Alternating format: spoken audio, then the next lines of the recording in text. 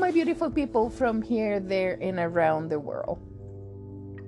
This is part 17 and perhaps 18 if I go further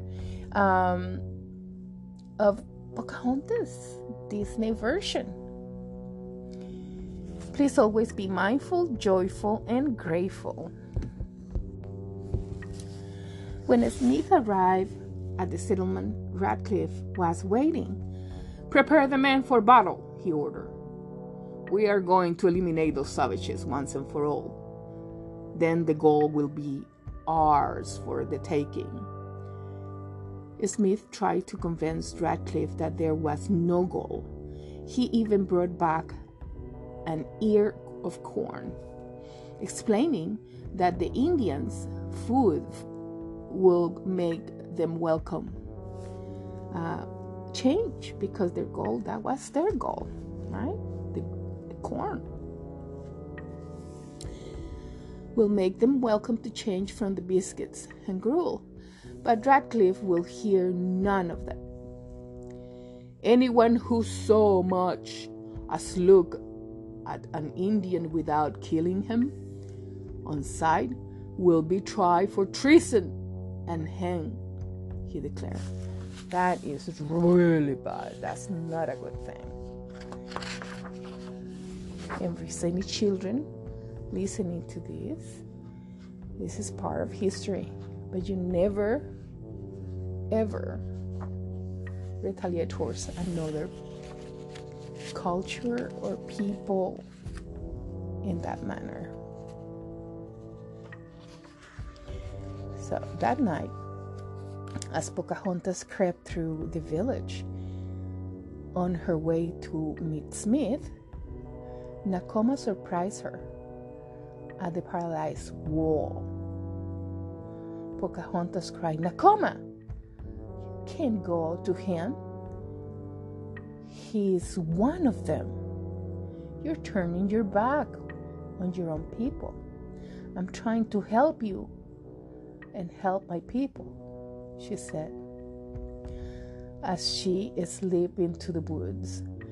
But she couldn't see that her friend did not understand. Nakoma was worried, and Pocahontas kept going. He was worried for her safety. So she told Kokum where Pocahontas had gone.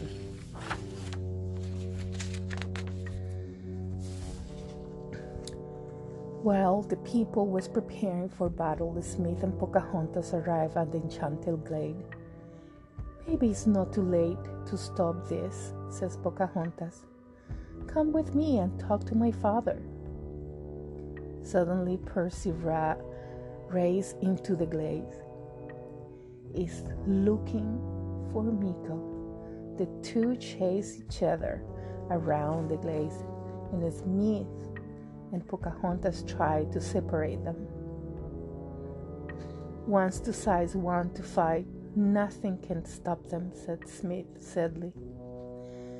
Just the grandmother willow dipped one of her branches into the water.